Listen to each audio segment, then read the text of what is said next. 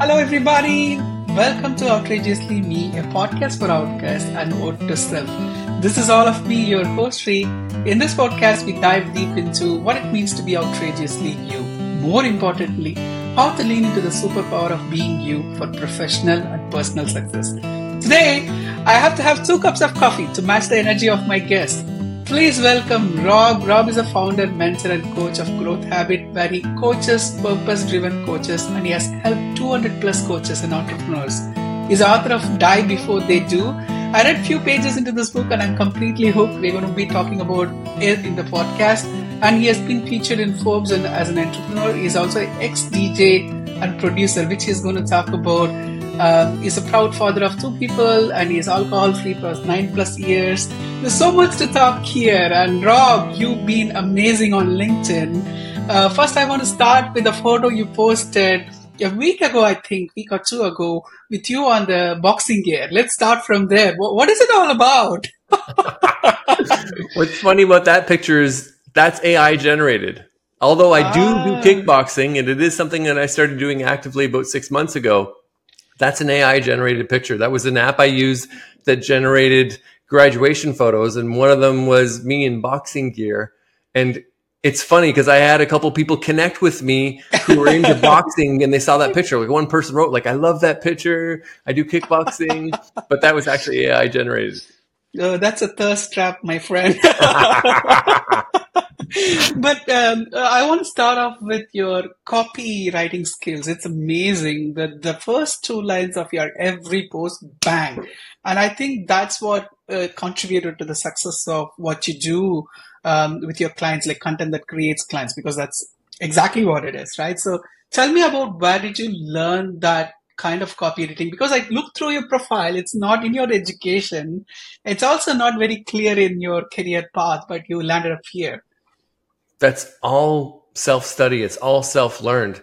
And it's funny because I dropped out of high school. I did not go to college or university. I have not written many long papers or essays. And I actually, although I aspired to maybe one day write a book, I struggled to believe that I could because I didn't think I was a great writer. And, who am I with my lack of formal education? But one of my earlier coaches, my earlier business coaches, was a pretty strong copywriter. And then it's communication. It all comes down to communication. I think about when I was head of people and culture in tech companies and I was helping the leadership team navigate problems in the organization, it was always communication. It was lack of communication. It was poor communication. I think about in relationships. I've been through a divorce. Communication. The issues in almost every relationship come down to communication. And when it comes to putting your message out there, connecting with people you want to serve and hopefully attracting clients, it's communication and it's words. Even if you're doing video, there's words. So I've spent a bunch of time. I've read a lot of books. I've studied some things online. I've worked with people, and I love that you called out the first couple lines because I do. I'll write the idea, I'll get it out, but then I'll take minimum an extra 5 minutes, but sometimes an extra 30 minutes on just the first 2 lines. What am I saying? What's going to make someone read the rest? What's going to capture attention, make people curious? What's going to speak to the people that I know that I really want to work with? So I put extra effort there. Yeah, I think that's very interesting because I also try really hard to write the first 2 lines, but I want to be proactive, but I also don't want to take away from the message that I'm giving. It's almost always writing a copy for a headliner on a paper or something, right? You got to go hit the soft spot between being really, really bad and being really, really good and still connects the message. So how do you do that balance? There's a famous quote that's talked a lot in the business circles and copywriting circles from David Ogilvy, like a marketing advertising godfather of sorts. And essentially he said that once your headline is written, you've already spent 50 cents of your dollar. And really encouraging people to think that way because it doesn't matter how good the rest is. It doesn't matter what else you include.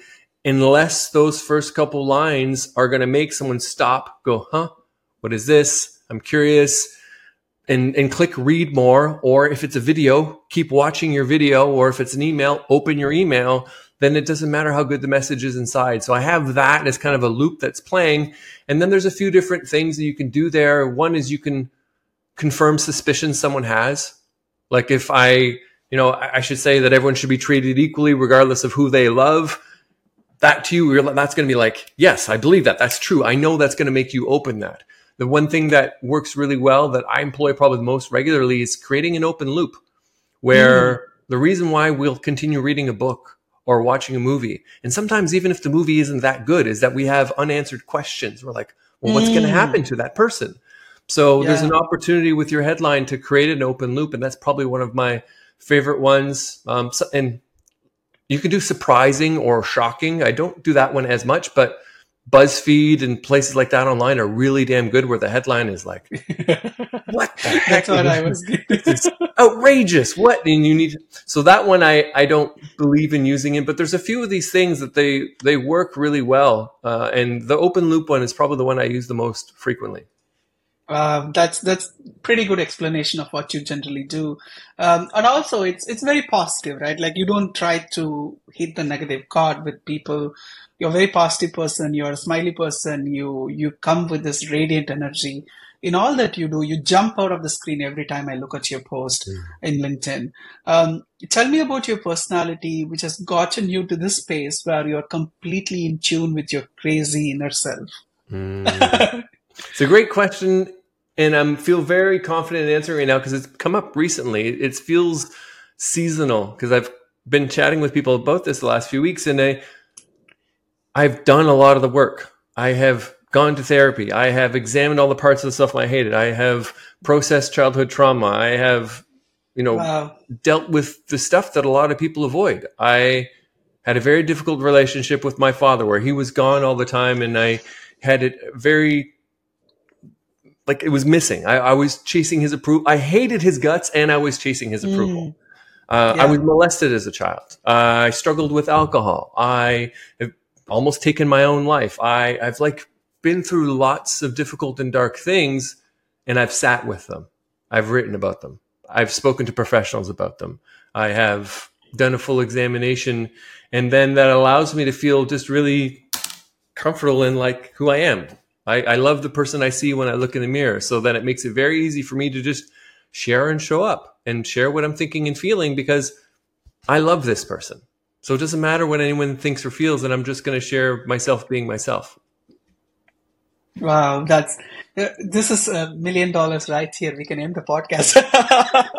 But what I really liked about is that you like the person you see in the mirror. You love that person, and you have done all these deep work. The ones that you talked about, they are very deep work, and there are a lot of check boxes that went, or a lot of list items that went into what you just told me. Approval from father, and your father not being present, and your alcohol abuse, you're trying to take your own life, and you getting molested when you're young.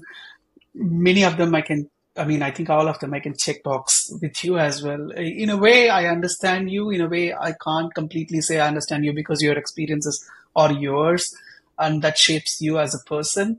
But I think there's a lot of solidarity in what you've underwent to what I underwent as well.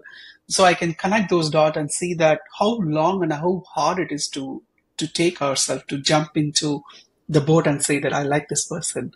I like this person that I see on the mirror. That's a lot of hard work. And I think once you get there, you're not letting it go. You're holding on to it, and you're trying to do everything from the core rather than doing it from the superficial level. You're scuba diving. You're not snorkeling anymore with yourself. I love all of that. Let's talk about your book for a second, because I started this book and because I booked your podcast, to be very honest and transparent, I wanted to know you more. So to talk about you, this book is your story, eh? Just to be clear. Yeah, it's my story. It's a collection of the stories from my life. I didn't intend my first book to be this kind of a book. I didn't expect it to be a memoir style book, but as I shared things online about difficult things that I've been through and things that I learned and, near miss events in my life, I had people that would reach out to me and say thank you. This means a lot. Just the way you were reflecting now, you were saying, I feel like I understand you. Obviously I can't say I know for sure because everyone has their own, but you can connect, you can relate. So anytime I shared some of these stories online, I got the most beautiful messages and the most human to human messages. And my partner, Melissa, made me realize, like, what if you had a collection of your stories? What if you gathered these all together? And that's what it turned into. And it's, yeah, you said the title earlier, Die Before They Do, from selling drugs to lunch with Jim Carrey, stories of struggle, near-death experiences, and creating a life with meaning. And it really is that, like, all these different things that I've lived through, that I've experienced, that have shaped me where I am now. And the feedback I get is overwhelmingly positive, that people find it inspirational, that when they start reading it, they can't put it down. And actually, I'll say this, actually, if I had written the book and no one read it, no one, it was worth every minute because of the learning and growth I got from it, the processing I did with some of my own stuff.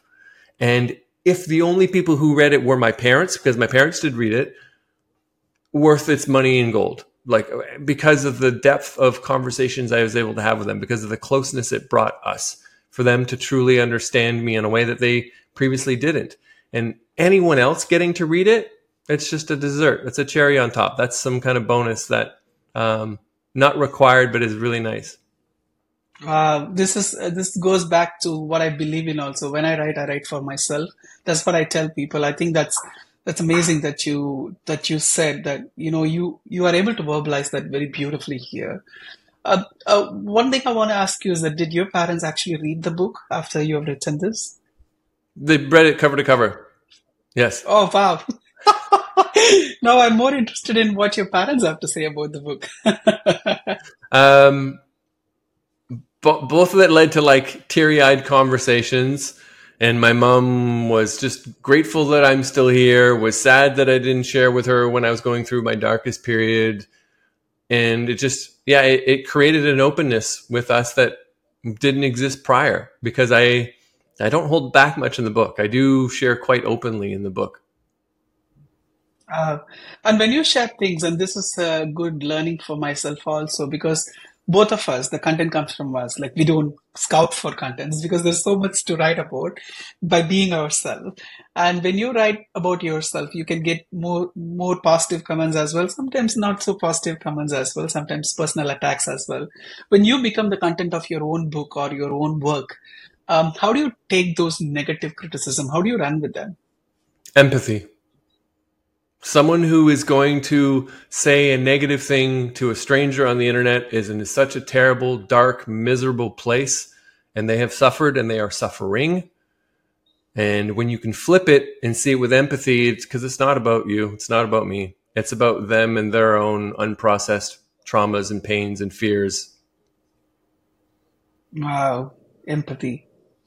So that's really a starting point, isn't it? Like, when you say empathy, although the comments hurt you, like, in my case, people talk about why I shouldn't be a father in the first place, being gay and not having to adopt people and things like that. So how do you address that from empathy when the comment is so directly to you and you're trying to process it yourself as well? It's not to you, though. It's not. And they would say it to someone else, and if it wasn't you that day, it would be someone else that they would be spewing it towards. There's a really great quote that I love from Wayne Dyer, and it's not a quote, actually. It's just like an example. It's a story, and it's an orange.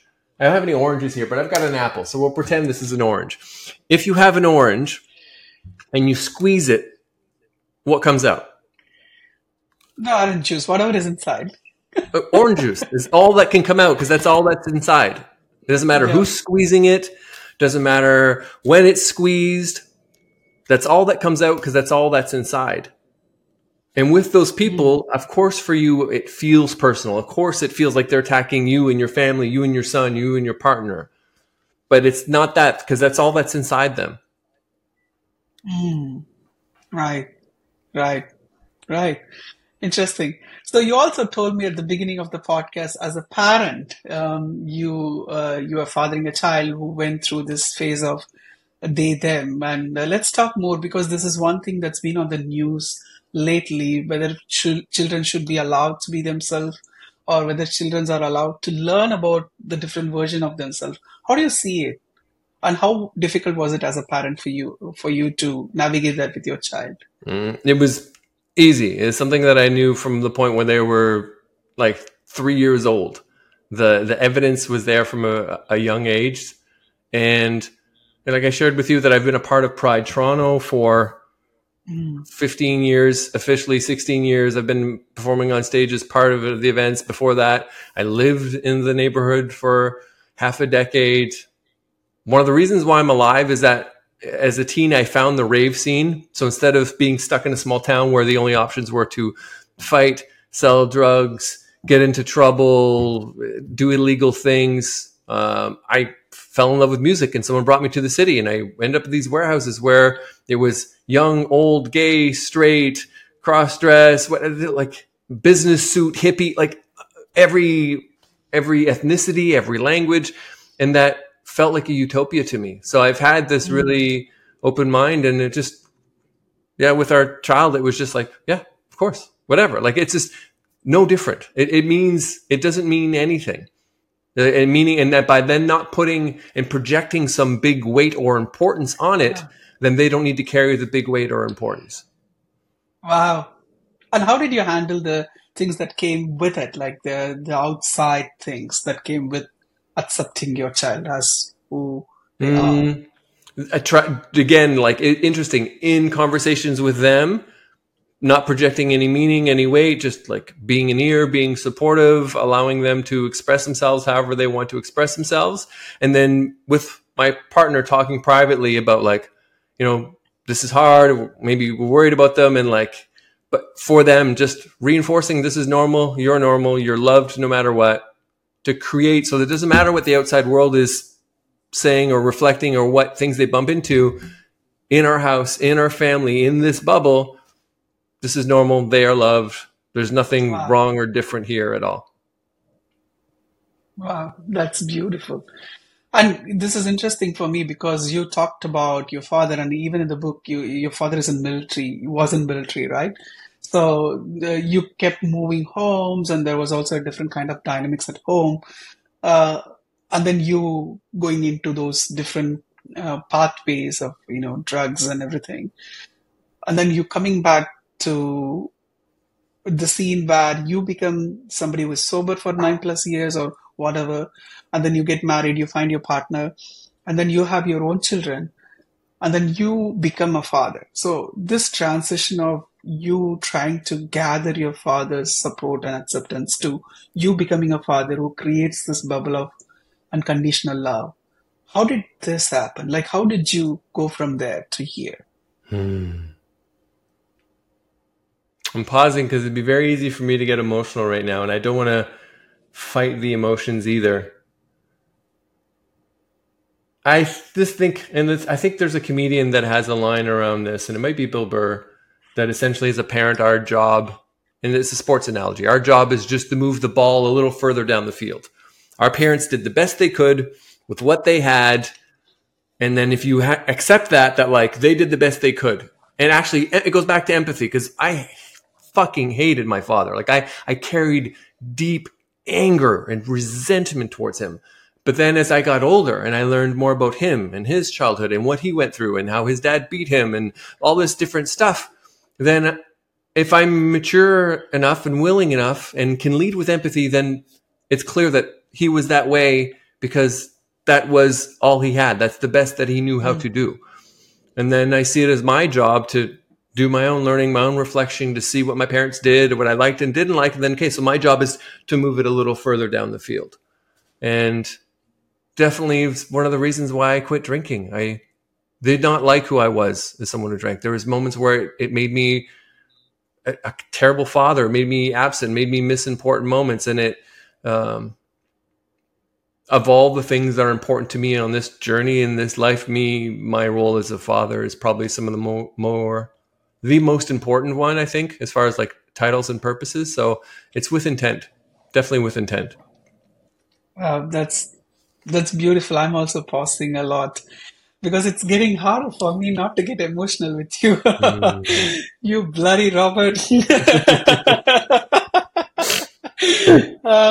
I think what I love about is that I also carry a lot of anger with my dad, and I have never patched up with my dad, unlike you, because he he abandoned me. A lot.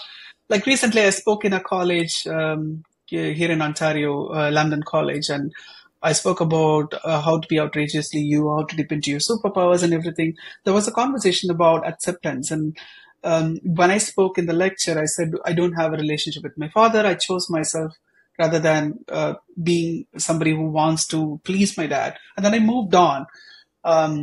But the after Q&A questions, they were all about my relationship with my father, and that put me on a different spotlight. They said, your father is old, he's going to die soon, why don't you patch it up? And it was so much going on. Like, it's not that I've not tried patching up with my dad, but it was either me choosing me or choosing the version that he wanted me to be.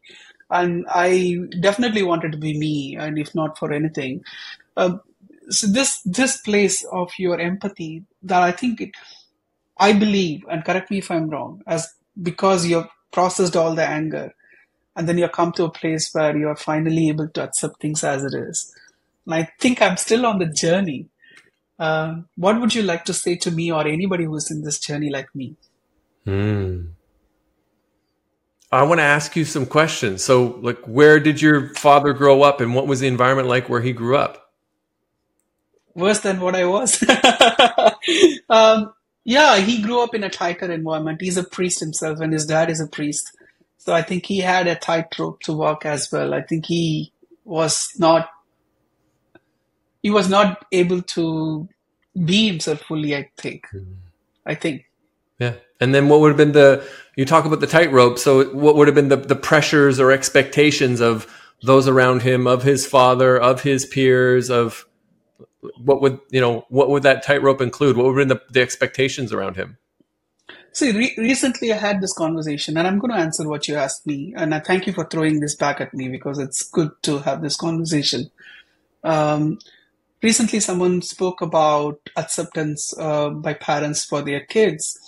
And one of my close friends, she said this to me, and this stuck with me, is that everything comes down to the caste system and the Indian caste system and Indian belief system with respect to religion and caste and what is superior and what is inferior.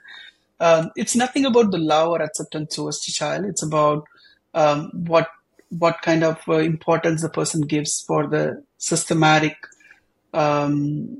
hierarchy or systematic bias that is propagated from long time, be it white or black, be it Indian or non-Indian, or be it, somebody who speaks a certain language or not, or somebody who looks like a certain color of skin or not.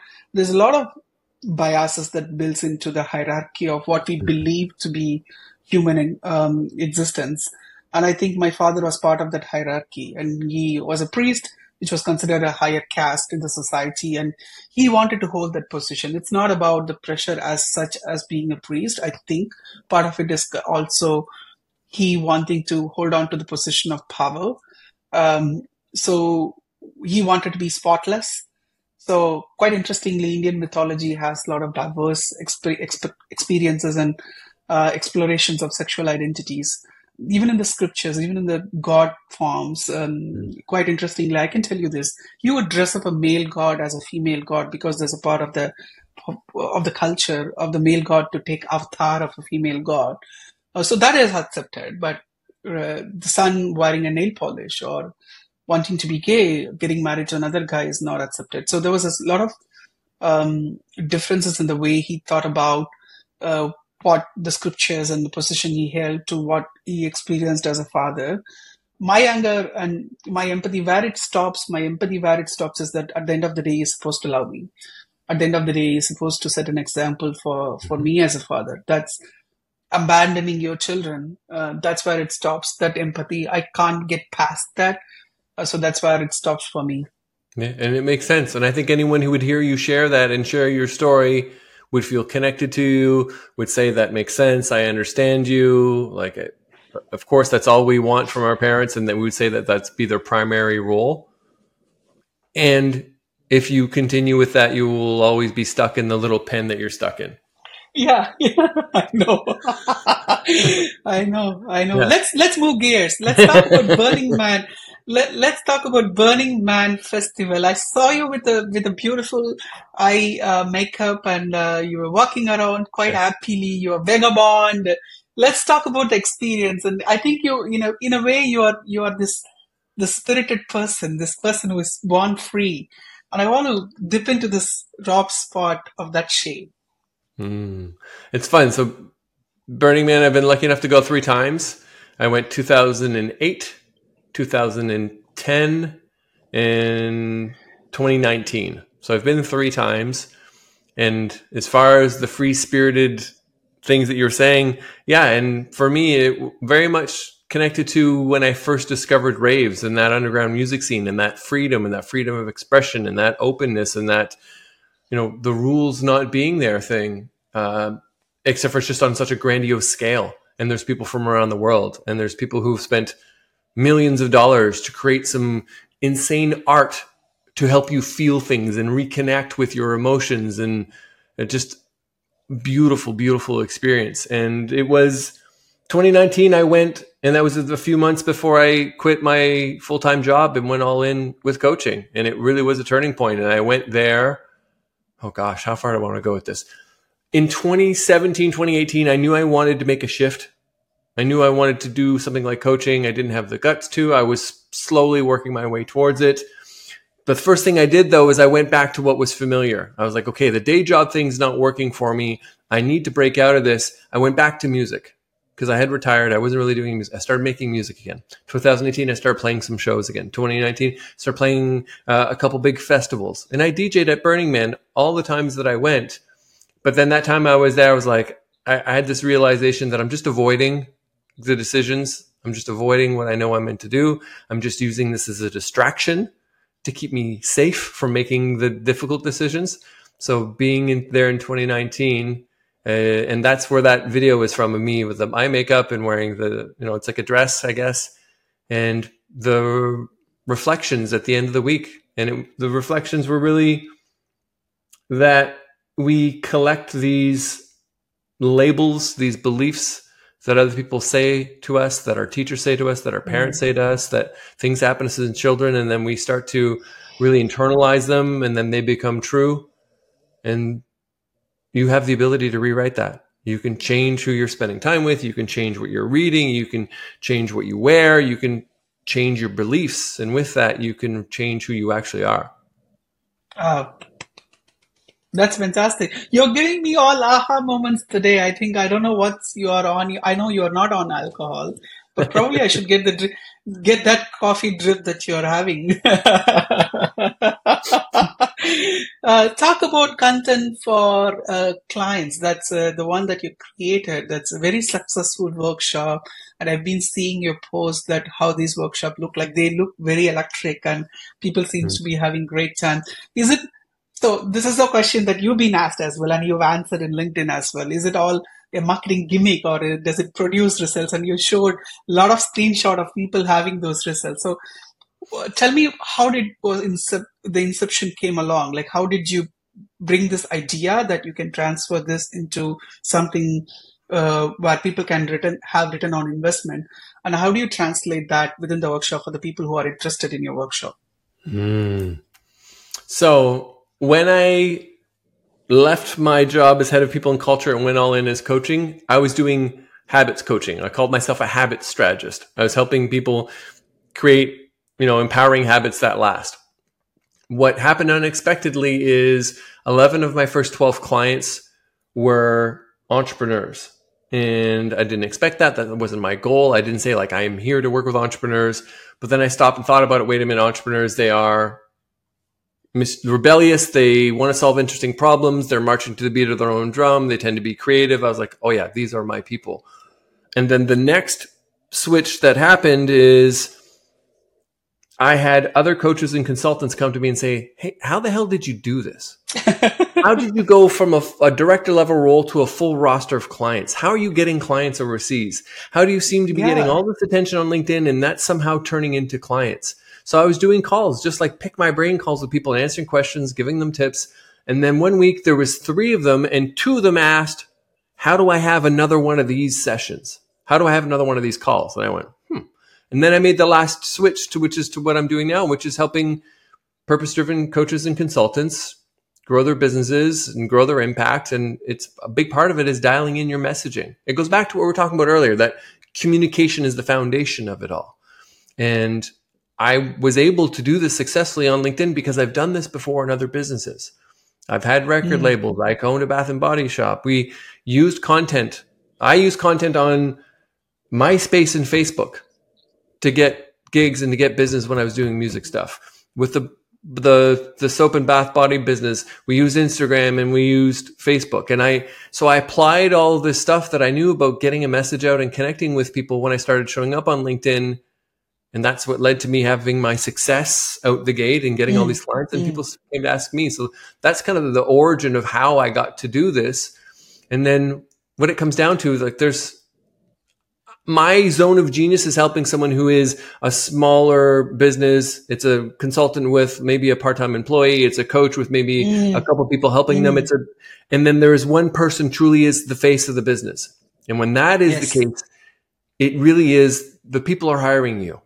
And I can make the argument that if it is in a more corporate setting and it's B2B, there's still a person internally who's like, I trust this person. I believe this person. I'm going to put my reputation on the line to hire this person. So it's always human to human, but it even more so when it comes to if you're a consultant or a coach. So I've got frameworks and tools that help people figure out their messaging, figure out who they're speaking to, get clarity around it, and then know what kind of content to be putting out so that people are interested and enrolling themselves really in what you have to offer.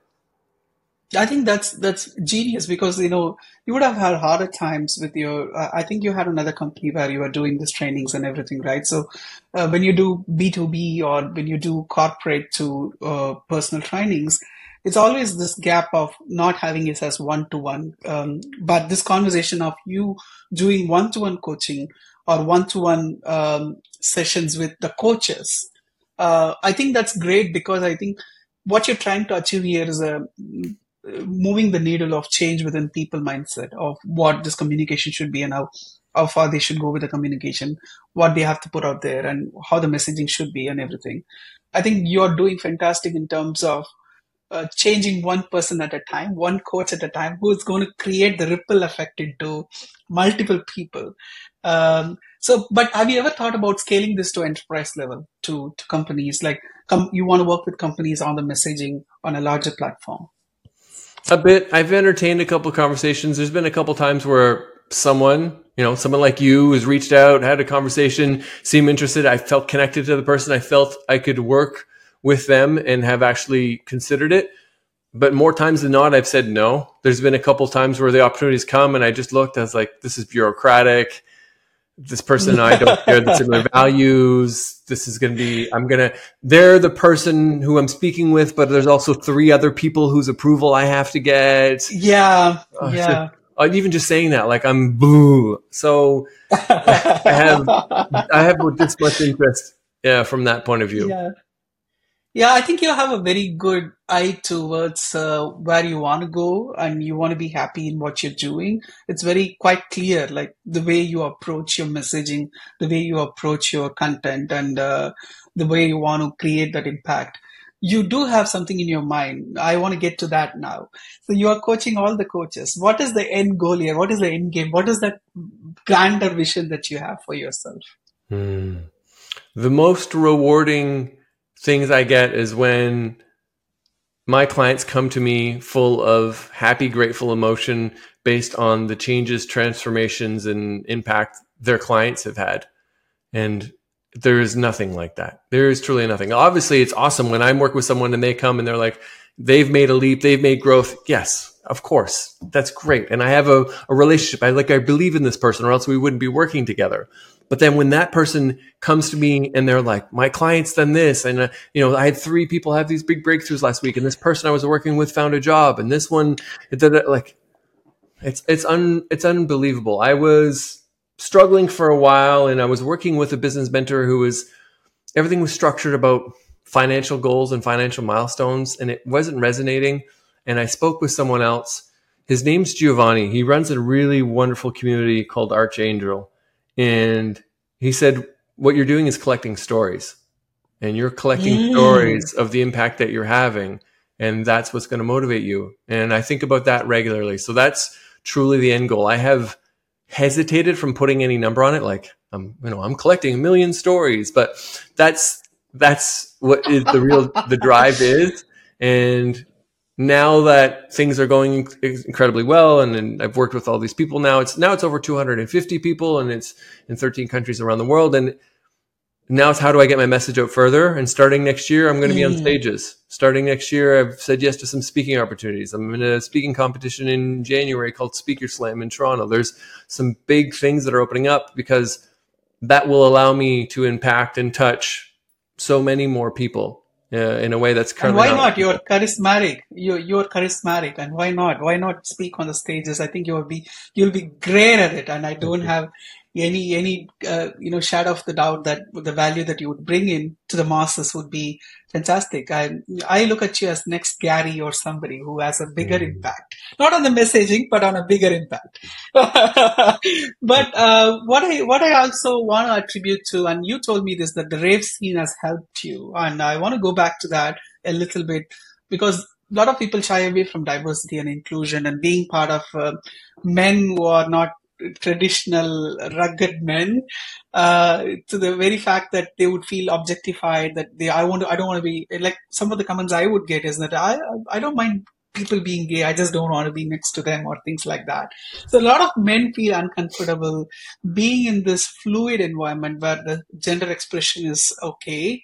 And I think in a way you told me that the rave has helped you to get to that place where you are completely happy with yourself. So I want to talk about the transformation, and I also want you to talk about how you think people should dip into their own power when they are in the diverse environment.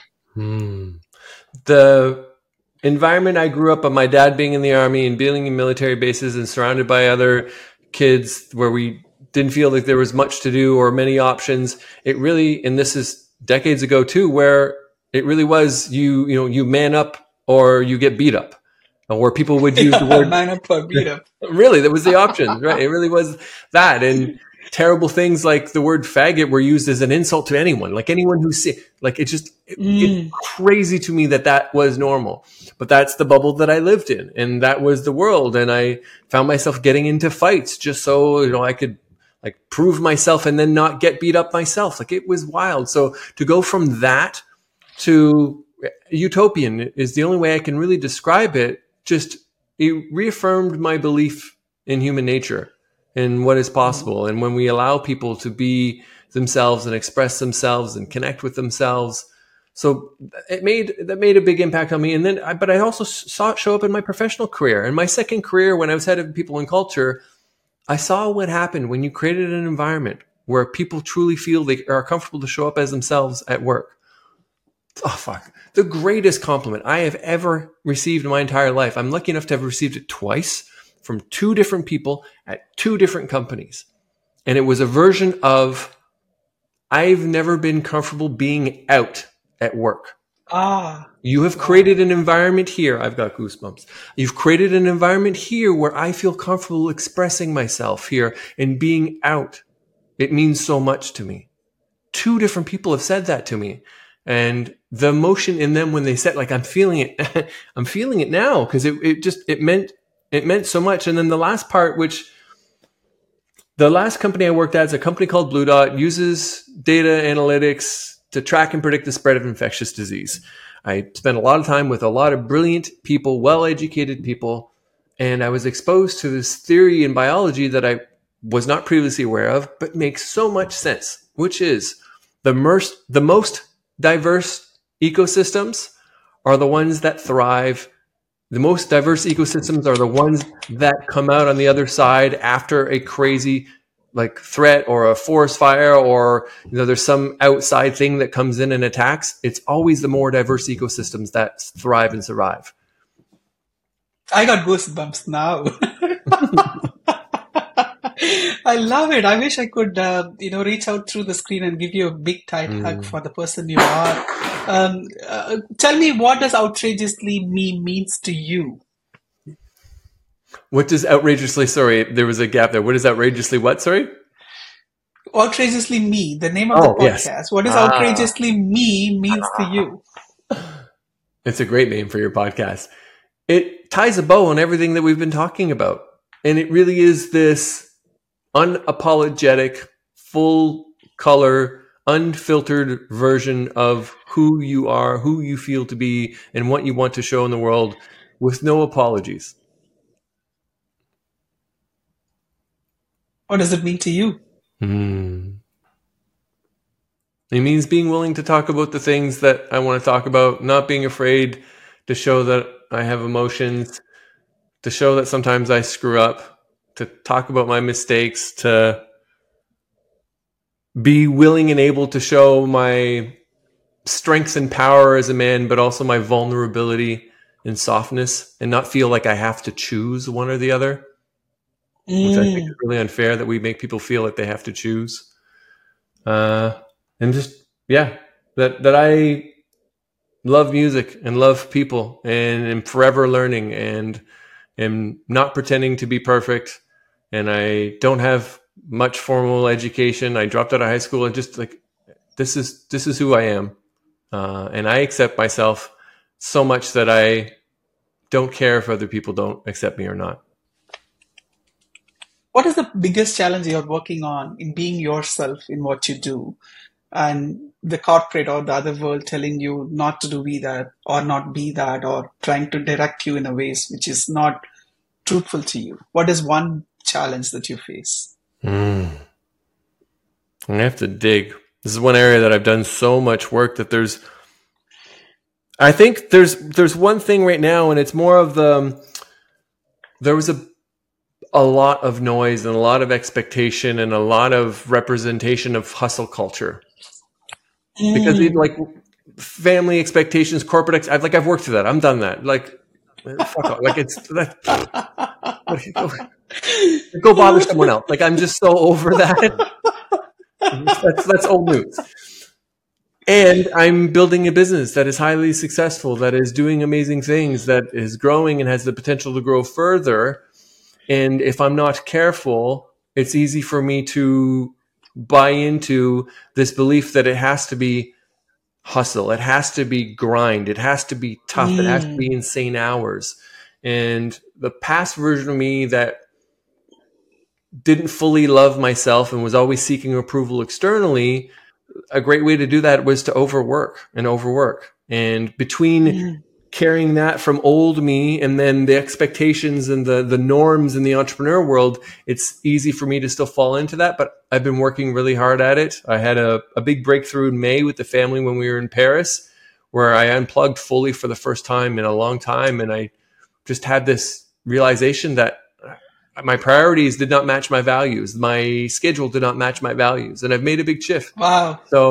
But I'm still actively working on it. And with my launch to this workshop, the last couple of weeks, like I pushed hard, and it's an agreement I have with my partner that most of the time, I'm plugging for dinner. I'm not doing work on the weekends. There's just like, I'm engaged physically, mentally, and spiritually with my family and the people I love, not just there physically, but distracted, with the exception that like once a quarter, I might be pushing towards something because sometimes, a deadline needs a bit of a push. And so I went into that push energy, but I switched out this time. And it's good because I've done this in the past in the last few years where I went into a launch, I pushed hard, I put in crazy hours, but that I didn't turn the switch off. And I've turned the switch off. But I'm working on it. It's a work in progress. Wow. Yeah. So what are the 3 things you want to tell people who want to work on themselves? Because you made a career out of it. What I would say is that the things you want, the goals you want to achieve, the freedom, because it's the feeling. People say like, I want this money, I want this partner, I want this title. That's not what you want. You want how you think you're going to feel when you achieve that. It's always that. The feelings that you want are on the other side of you being willing to do the deeper work, the harder work. You being willing and able to go see a therapist, to seek out a coach, to journal about it, to forgive others, to do that. And just the weight that is shed, the lightness that you can feel, like these nice things you said to me in this conversation, as far as like my energy and approachable and what, it's just because I'm not carrying around a bunch of excess weight. That's all it is. Don't carry excess baggage, just like airport. Exactly. I love that. I love that. So, what is your ideal clients for your workshop? For my work in general, my ideal clients are people that are damn good at what they do, care about the people that they are serving, and are doing the work for the impact that it has. And most of them, it's because they have been through difficult things at work, in relationships, in life, have had to do their own work, figure it out, learn and grow. And now they're at this place where like, this feels incredible. I want to help others. And those are the people that I'm really meant to serve. They tend to be more creative, more empathetic.